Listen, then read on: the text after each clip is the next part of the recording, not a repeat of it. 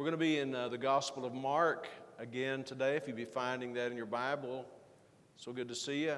Mark chapter 14. Beautiful day to worship the Lord. I know some of you are very disappointed that winter has been so long in coming, but it's nice, isn't it? I was talking to my brother this week in Texas, and this is like a Texas winter, what we're having here today. So enjoy it. If it gets colder, we'll rejoice in it. If it doesn't, we'll rejoice in it. We're going to look today in Mark chapter 14, which is bringing us closer and closer to the appointment that Jesus Christ had on the cross. We've been making this journey through the Gospel of Mark for many, many months now. And we come now to the day that Jesus would be crucified. The Jewish day started in the evening. Evening in the morning is the first day.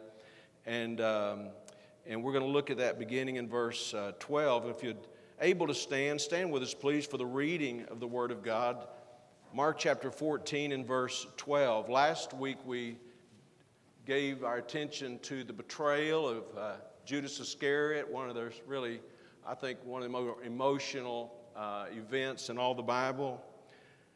In verse 12 we have these words, "And the first day of unleavened bread, when they killed the Passover, his disciples said unto him, Where wilt thou that we go and prepare that thou mayest eat the Passover?" For the Jewish people, of course, this is a major event, one of the high days, maybe the highest day of their Jewish calendar. And you may not be aware of this, but here we are in Jerusalem, where they're going to be, and literally hundreds and hundreds of thousands, some estimate as many as 1 million people, would have visited Jerusalem on this very day for the Passover celebration. And so that's what we read about here, the first day of unleavened bread. And let's pray as we get started. Father, thank you for your word. Please bless today as we study it together. Thank you for our church family, those who are our guests, as we gather here together with open Bibles, open hearts, Lord, hearts to worship you, hearts to learn, hearts to obey, to give you the thanks you deserve. And I pray that you would indeed bless. Help us to grow in grace. In Jesus' name, amen. You may be seated. So it's the time for the preparation of the Passover. And just a little reminder, maybe for those who are not so familiar with the Old Testament, but also for all of us, what the Passover really was about. The first Passover in the Bible was observed during the time of the Old Testament's and the slavery, the bondage that God's people had in Egypt. They were in Egyptian bondage, the Bible says, for over 400 years. And so they cried out to God, and they asked God to send a deliverer to deliver them from their bondage. They were many, many, many miles away from their homeland. They wanted to be free. And God sent a man by the name of Moses, who he instructed to go before Pharaoh, the king of Egypt, and say, it's time for you to let these people go. And if you remember the Bible, God sent numerous plagues, horrendous plagues, natural disasters, pestilences, many things to convince Pharaoh to let these people go, and Pharaoh refused to do so. And so the 10th of those plagues is what began the Passover, and it was the most severe. This is what the Lord said to Moses, and Moses communicated to Pharaoh that on a particular day, the death angel is going to go through the land of Egypt. And in that night, the firstborn of every family would die. The firstborn of all the beasts would die. If you could imagine what it would be like in this country or any civilization, when in the dark of night, the firstborn of every child would die. And Pharaoh was warned, and Pharaoh once again did not let the people go. And so God told his people, the nation of Israel, the Israelites, he said, I want you to take a lamb, a spotless lamb, a perfect lamb. And on the 10th day of the first, it became the first month of their calendar, on the 10th day of the month, take that lamb, not a lamb you don't really like or want to get rid of, a lamb that's spotless, perfect, and put that lamb up for 4 days, from the 10th to the 14th. And on the 14th day, every family would kill that lamb and take the blood of that lamb and put the blood up on the doorpost or the lintel on their house. And when the death angel passed through, if he saw the blood, he would pass over the residents in that home. And they did as God instructed. They killed the lamb. They put it up over the doorpost, and the death angel came through. And God spared his people that night because of the blood of the lamb. That was the Passover. That was the first Passover. It became a celebrated occasion in Israel. And they would, on the first day of the Passover, actually they called it the first day of unleavened bread. On the first day, they would slay the Passover, and then for a week, they would keep all the leaven out of their house and out of their diet. And on that first day, the Passover would be killed. That's what we read about here in verse 12. And the first day of unleavened bread, when they killed the Passover, his disciples said unto him, Where wilt thou go that we may prepare that thou mayest eat the Passover? Now this may seem like kind of a morbid thing to say, but you'd have to, if you really could go back to that time and think about it, this was not just 1 or 2 lambs being killed on Passover.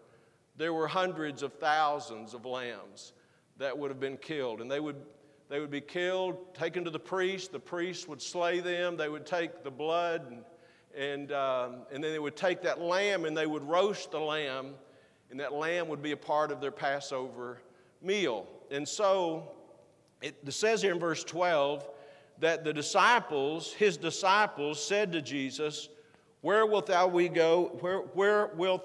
we go and prepare that thou mayest eat the Passover? They knew it was the time. It was the very day to observe the Passover meal. And the disciples asked Jesus, Where are we going to have it? I was thinking about this yesterday. These were true Baptists. And I know one of the ways I know they was because on the day of the event, they decided we better start getting ready for this. Sort of last minute, no planners. Y'all ever know anybody like that? Don't look to the person next to you. But anyway, the disciples want to help prepare the Passover meal, where we're going to eat the Passover. And I could imagine that it was probably not even easy in their minds, how are we going to find a place? I mean, Jerusalem's full of guests, hundreds of thousands of guests. Where are we even going to find a vacant room? Please join me in verse 13 as we read further. It says, And he sendeth forth 2 of his disciples, Jesus did. By the way, the Gospel of Luke tells us that those 2 disciples were Peter and John. He sendeth forth 2 of his disciples, and saith unto them, Go ye into the city being Jerusalem. Go ye into the city, and there shall meet you a man bearing a pitcher of water. Follow him. And wheresoever he shall go in, say ye to the goodman of the house, The master saith, Where is the guest chamber where I shall eat the Passover with my disciples? This is not the first time Jesus gave his disciples some kind of unique instructions. Where are we going to have this meal? And he said, Well, this is what I want you to do. Go into town, and when you see a man carrying a pitcher, just follow him. Stalk him. Follow him until you see him go into a house. And when he goes into a house, you go into the house. And when you go into the house, you say to the owner of the house, Where's the room, the guest chamber, where we can eat the Passover with my disciples? In verse 15, he will show you a large upper room, furnished and prepared. There make ready for us. Verse 16 says, And his disciples went forth and came into the city and found as he had said unto them, and they made ready the Passover. You know, in my mind, I don't see how this could have ever gotten old for the disciples. I mean, Jesus says some pretty strange things sometimes. Just go find a man with a pitcher and just follow him. And when he goes into a house, you go into the house. And you ask the owner, could you show us where the room is prepared for us to have this? And the owner says, yeah, I'll show you the room. It's an upper room. I've got it ready for you. Only Jesus could do that. I love the language of verse 16 where it says, and found as he had said unto them. They were amazed that it was exactly the way Jesus said it would be. They found everything just like he said. They found a man with a pitcher. They found when he went into that man's house, there was an owner. They found that the owner was an unfamiliar, strange place. They found that he was already expecting them and had a room ready. And when I read that, I just marvel at the providence of God, at the wisdom of God, at the power of God. You know, sometimes we get all bent out of shape worrying and wondering about how things are going to turn out, but God's got a plan. And God showed them that. They found it just as he said it would be. I think it's interesting that they discovered this amazing thing as they followed him, as they went and did what he said. And I think that's a good lesson for us just to mention in passing. You know, the more we do what the Lord tells us to do, the more we'll see how wise he is in telling us to do things. Sometimes we want to wait, hold back, and I mean, you know, that's a pretty interesting assignment. I think you would agree. We want to hold back and say, well, I wonder if he can really make this happen. I wonder how it's going to turn out. I would really like to think I could praise him for it. But you know what we find out really in life is the more we just obey him, the more we see he's right all the time. The more we do what he wants us to do. And so he made these perfect arrangements in preparation for them. It tells us also that even at this stage, just hours before he would be nailed to the cross, he still got absolute control of his life, of his circumstances, everything that's going on. On the day of unleavened bread, the day that the Lamb was to be slain, Jesus, the Lamb of God, God's Lamb, God's perfect Lamb, the Lamb without spot or blemish, would offer himself as a sacrifice for our sins and the sins of the whole world. And so verse 17 tells us, in the evening he cometh with the 12. So Jesus came to that place with the 12 disciples. Verse 18 says, and as they sat and did eat, Jesus said, verily I say unto you, one of you which eateth with me shall betray me. We covered this last week about Judas Iscariot, so I'm not going to spend any time on that today, but let's just read the next couple of verses. And they began to be sorrowful, and to say unto him one by one, is it I? And another said, is it I? And he answered and said unto them, it is one of the 12 that dippeth with me in the dish. The Son of Man indeed goeth as it is written of him. He's going to go to the cross just like it has been determined. But woe to that man by whom the Son of Man is betrayed. Good were it for that man if he had never been born. And then look with me, if you would please, in verse 22. Because Jesus now begins to serve the bread and to serve the cup to his disciples. In verse 22 it says, and as they did eat, Jesus took bread and blessed and brake it, and gave it to them, and said, take, eat, this is my body. So Jesus is serving the bread, observing the Passover meal. And by the way, they had done this numerous times before. I was just reading this morning in John chapter 2, where they observed the Passover. That would have been the first Passover that Jesus observed with his disciples. So this was not the first time they had Passover with him, but this was different because of what he said. Look what he said in verse 23.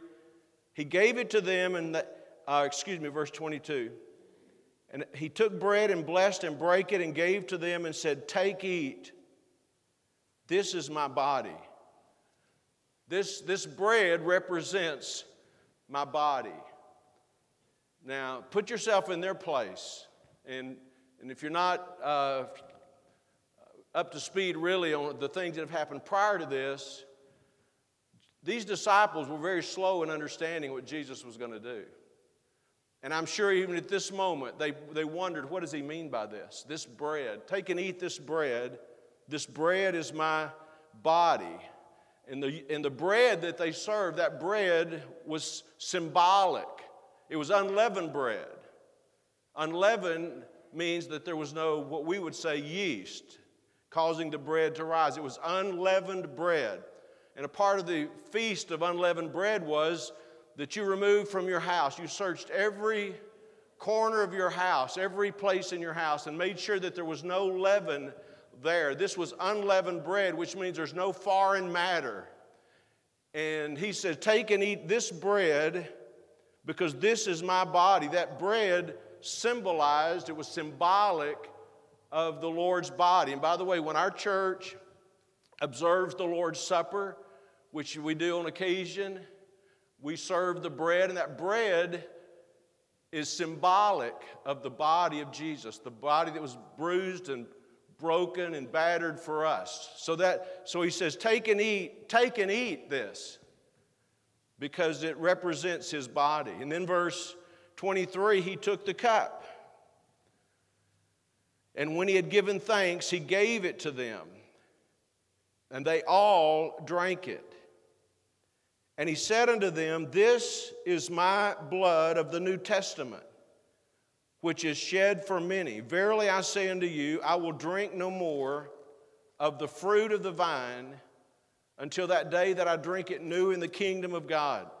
So then he gives them the cup, and he said, drink this. And they all drank it. The fruit of the vine, the Bible calls it, represented the blood that he would shed for them.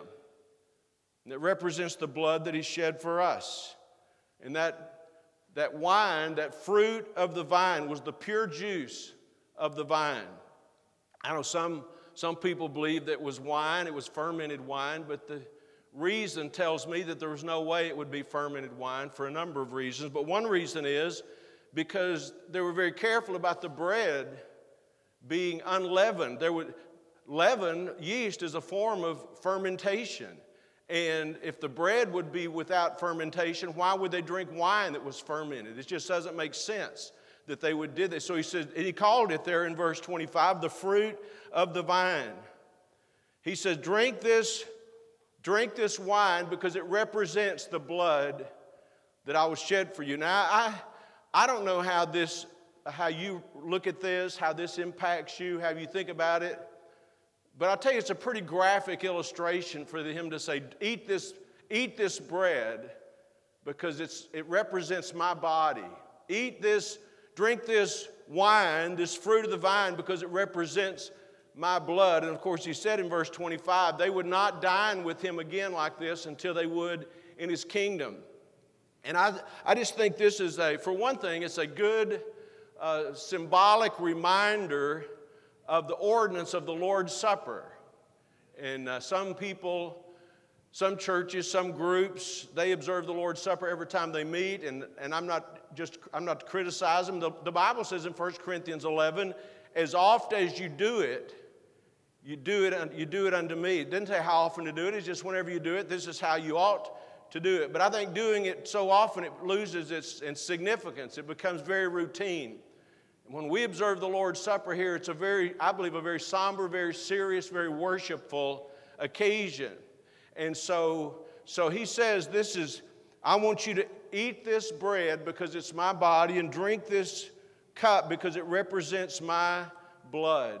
You know, I go back to the Old Testament Passover, which all the other Jews in Jerusalem on this day were observing, which Jesus and his disciples were accustomed to observing. But that annual Passover was a reminder. And by the way, there were periods of time in Old Testament history when they neglected the Passover, when they quit observing the Passover. Now, God never told them to, but they did out of negligence. But the Passover was a very special occasion because it was a reminder of what got them out of their Egyptian bondage. It wasn't their good works. It wasn't their might or power or intellect. It was a miraculous deliverance that occurred because of the blood of the Passover lamb that was put upon the doorpost and the death angel passed through. And that every year, for thousands of years, every year on this occasion, they were to remember this. We were delivered from the plague that affected every other home in Egypt. And we were delivered from the bondage of Pharaoh and the Egyptians, the cruel taskmasters, by the blood that was shed. Now, when we observe the Lord's Supper and we look at this occasion, we're not really focusing on Egyptian bondage and deliverance. But the observance of the Lord's Supper, or just this remembrance today, is a reminder of the sacrifice of the blood of Jesus Christ and what He did for us.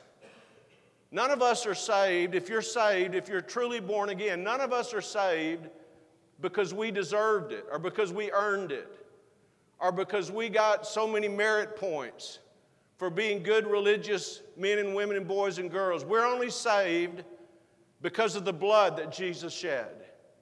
What can wash away my sins? Nothing but the blood of Jesus. What can make me whole again? Nothing but the blood of Jesus. Oh, precious is the flow that makes me white as snow. No other fount I know. Nothing but the blood of Jesus Christ. And it ought to be remembered. It ought to be remembered in our worship. It ought to be remembered in our song. I love the fact that we sang the Old Rugged Cross today. It's one of my favorite hymns to sing about the cross where Jesus died. And I don't know how everybody else feels about this. I hope you feel the same way. But I'll tell you, I never get over the fact that Jesus would die for me. That He would shed His blood for me. He was a real Savior. He felt real pain. He was not a man like you and I are. He was God who became a man. Sinless God, holy God, pure God, undefiled, without spot, without blemish. And yet He took my sins upon His own body on a tree. He died in my place that I could be free, that I could be set free from my sin. And I didn't get set free from my sin because I got religion. I got set free from my sin because I put my faith in the blood of the Passover lamb. And He changed my life. And there's those of you here today, and you don't really understand that. That's not really happened to you. Maybe you know Jesus died. Maybe you know He hung on the cross. Maybe you know He was a good man. Maybe you even know He raised from the dead. But you don't know what it is to have Him change your life. Salvation changes our life. It was that sacrificial lamb, that Passover lamb in Egypt, that broke the will and the bondage of Pharaoh, who finally said, "That's enough. You can have them. Let them go free." And it was the blood of God's own Son that set us free from bondage and sin. It ought to be a very special thing for us. And, when we participate in the Lord's Supper and we eat the bread, it represents His body. And it's like we're taking that.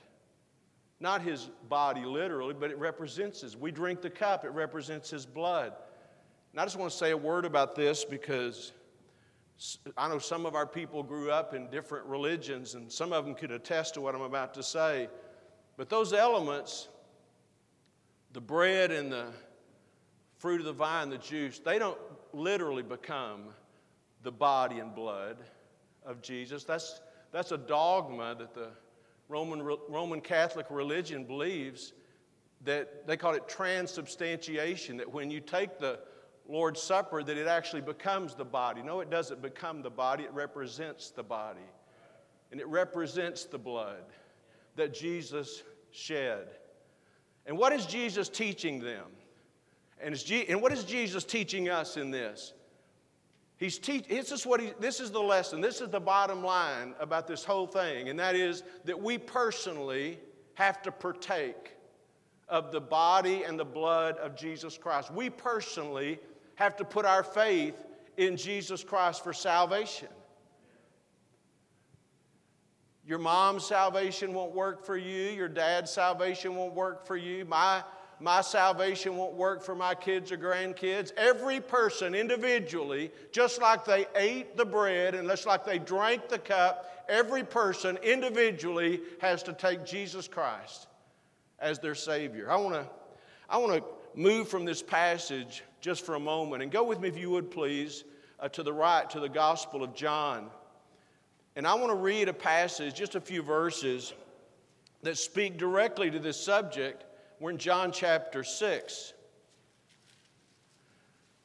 And what we read here became such an offense to the Jewish people, and even the many who are followers of Jesus, that they at this point, they quit following him because they could not handle what you and I are about to read that Jesus said in John chapter 6. Look with me in verse 47. I just want to read through some verses, and please keep your eyes focused on these passages and internalize them, think about them, what they mean. But in John chapter 6 and verse 47, we have the words of Jesus, "Verily, verily, I say unto you, he that believeth on me hath everlasting life. I am that bread of life. Your fathers," talking about your ancient Hebrew predecessors, your fathers, "did eat manna in the wilderness and are dead. But this is the bread which cometh down from heaven, that a man may eat thereof and not die." They ate the manna that God provided. They ate the bread, but eventually they died. But he said, if you eat this bread, you'll never die. Verse 51, "I am the living bread which came down from heaven. If any man eat of this bread, he shall live forever. And the bread that I will give is my flesh, which I will give for the life of the world."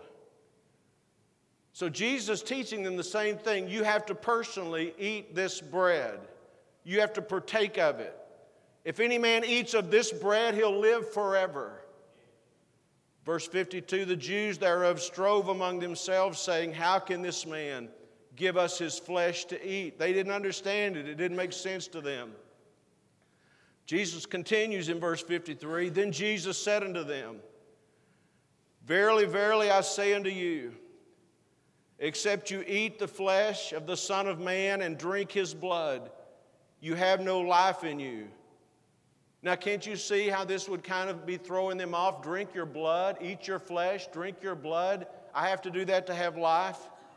But he's not talking about his literal flesh.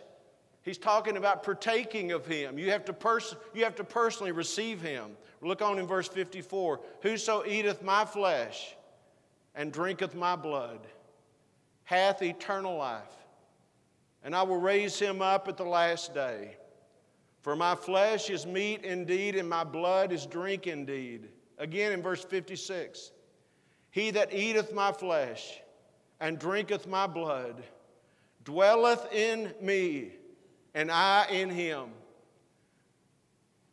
I've said it before, I just want to say it again. He's not talking about his literally drinking his blood. He's talking about taking that blood for yourself. He's not talking about being a cannibal and eating his flesh. He's talking about taking that sacrifice for yourself. And a person that does that dwells in him, and I in him. Verse 57, "As the living Father hath sent me, and I live by the Father, so he that eateth me, even he shall live by me." See, this is the difference in a person just saying, I know God exists. No, it's talking about you personally receive him. And he says you live by him. He gives you life. He gives you meaning. He gives you direction. He gives you purpose. He gives you eternal life, and he gives you life abundantly. This is what salvation is. Again in verse 58, "This is that bread which came down from heaven, not as your fathers did eat manna and are dead. He that eateth this bread shall live forever." Aren't those great promises? Whoever eats of this bread and drinks of this blood, whoever receives me, puts their faith in me, will live forever. Here's the bottom line, as I said, we have to personally partake of him. We have to personally receive him. The blood had to be applied. The Old Testament children of Israel, they could have had a lamb, and they could have even killed the lamb. But if they didn't take the blood and apply it to the doorpost, the death angel would visit them and they would suffer from the plague. You have to personally apply the blood of Jesus to your life. And not just you, but anybody that gets saved. We have to believe on Him. We have to put our faith and trust in Him alone for salvation. And when God sees the blood, He passes over us. I'm glad when God looks at me, He doesn't just look at my good intentions or my good works. He doesn't look at my track record, and I'm not saying that those things don't have their place, but when He looks at me, He sees the blood, and He passes over us when He sees the blood. Let me ask you something, young person. When God looks at you, does He see the blood? Does He see that you've applied the blood, that Jesus is in your life, that Jesus gives you life, that Jesus is your life? Does He see that? That's what He ought to see. That's what Jesus is teaching us. Have you done that? Have you personally, as an act of faith in the sacrifice of Jesus and that alone, taken His broken body and His shed blood and applied it to your life as the payment for your sins? If you've not done that, you're not saved. If you're not done that, the death angel is going to come. Judgment is going to come. And when it comes, it will not be pretty. But if you've got the blood applied to your life, when He sees the blood, He'll pass over us because we've taken Him. His sacrifice is the payment for our sin. He is our Passover. I was reading this verse this morning. I want to read it to you in 1 Corinthians 5. It's written to a church, the church at Corinth. It was written to a church because the church had some sin in the church that they weren't dealing with like they should have. And he said this, Paul said this, I'm going to get to the verse in a moment. Paul said, a little leaven leaveneth the whole lump. And then he says this, I want to read it to you. Purge out therefore the old leaven, that you may be a new lump, as ye are unleavened. You're to be unleavened. And then he says this, for even Christ, our Passover, is sacrificed for us. We don't have a ritual. We don't have a Jewish Passover celebration. We have a Passover. His name is Jesus. God's Lamb. The one that John the Baptist said when he saw Him, behold the Lamb of God that taketh away the sins of the world. He's God's Lamb. He went to the cross to suffer for you and to suffer for me. And I remember hearing many years ago people being critical of, I wasn't the pastor of that church, but people being critical of that church because they just preached about Jesus and the blood all the time. Isn't that something? And I know there's a lot, we ought to preach the whole counsel of God. But I'll tell you, I never get tired of preaching about the blood. Talking about the sacrifice of Christ. You know why? Because He changed my life. I was in bondage. I was enslaved to sin. Nobody could set me free. But you know what happened one day? I personally took Jesus, His body and His blood as a sacrifice for my sin. And I personally partook of Him. I took Him as my own. And the moment I did that, my life was changed. Isn't that an amazing thing? Salvation's wonderful. And the blood of Jesus should never be taken lightly.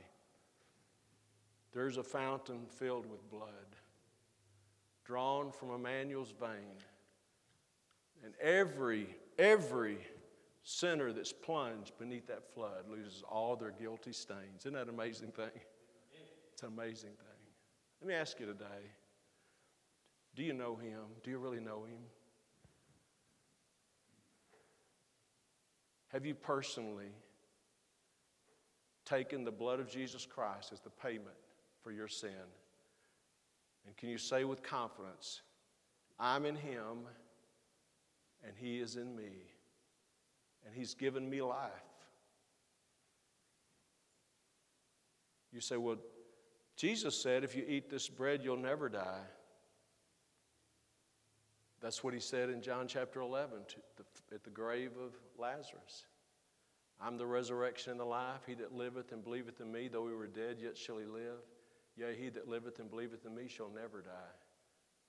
You say, well, we're going to die one of these days, don't you think? We're going to these bodies. Yeah, the body will play out, but we're not going to be here. We're going to go to be with the Lord. Amen. It's real. The new me will never die. Isn't that good to know? But if you're here today and you're not saved, that's not you.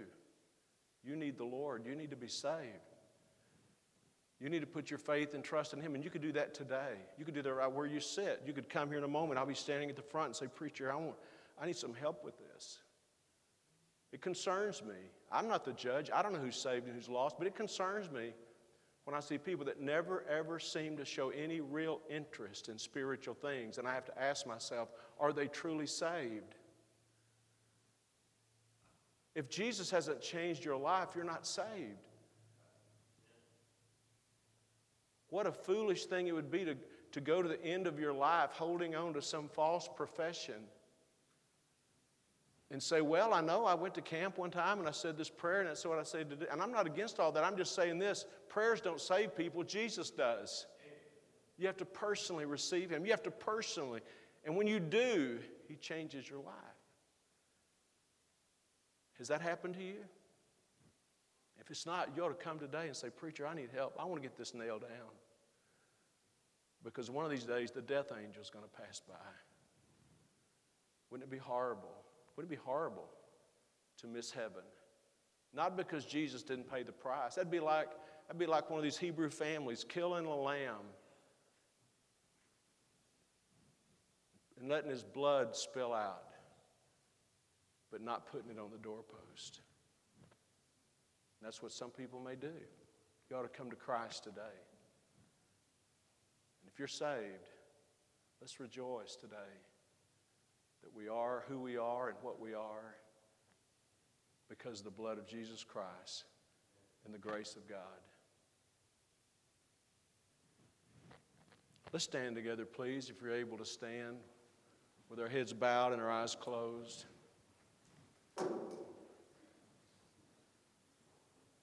With their heads bowed and folks are praying,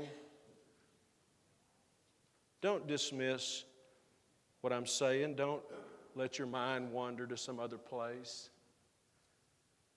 If you don't know Christ today, if you don't know that you're saved, you've just heard the best news there is, that you can be forgiven, that you can be saved, that you can be cleansed, that your sins can be washed away, but you must personally receive Him.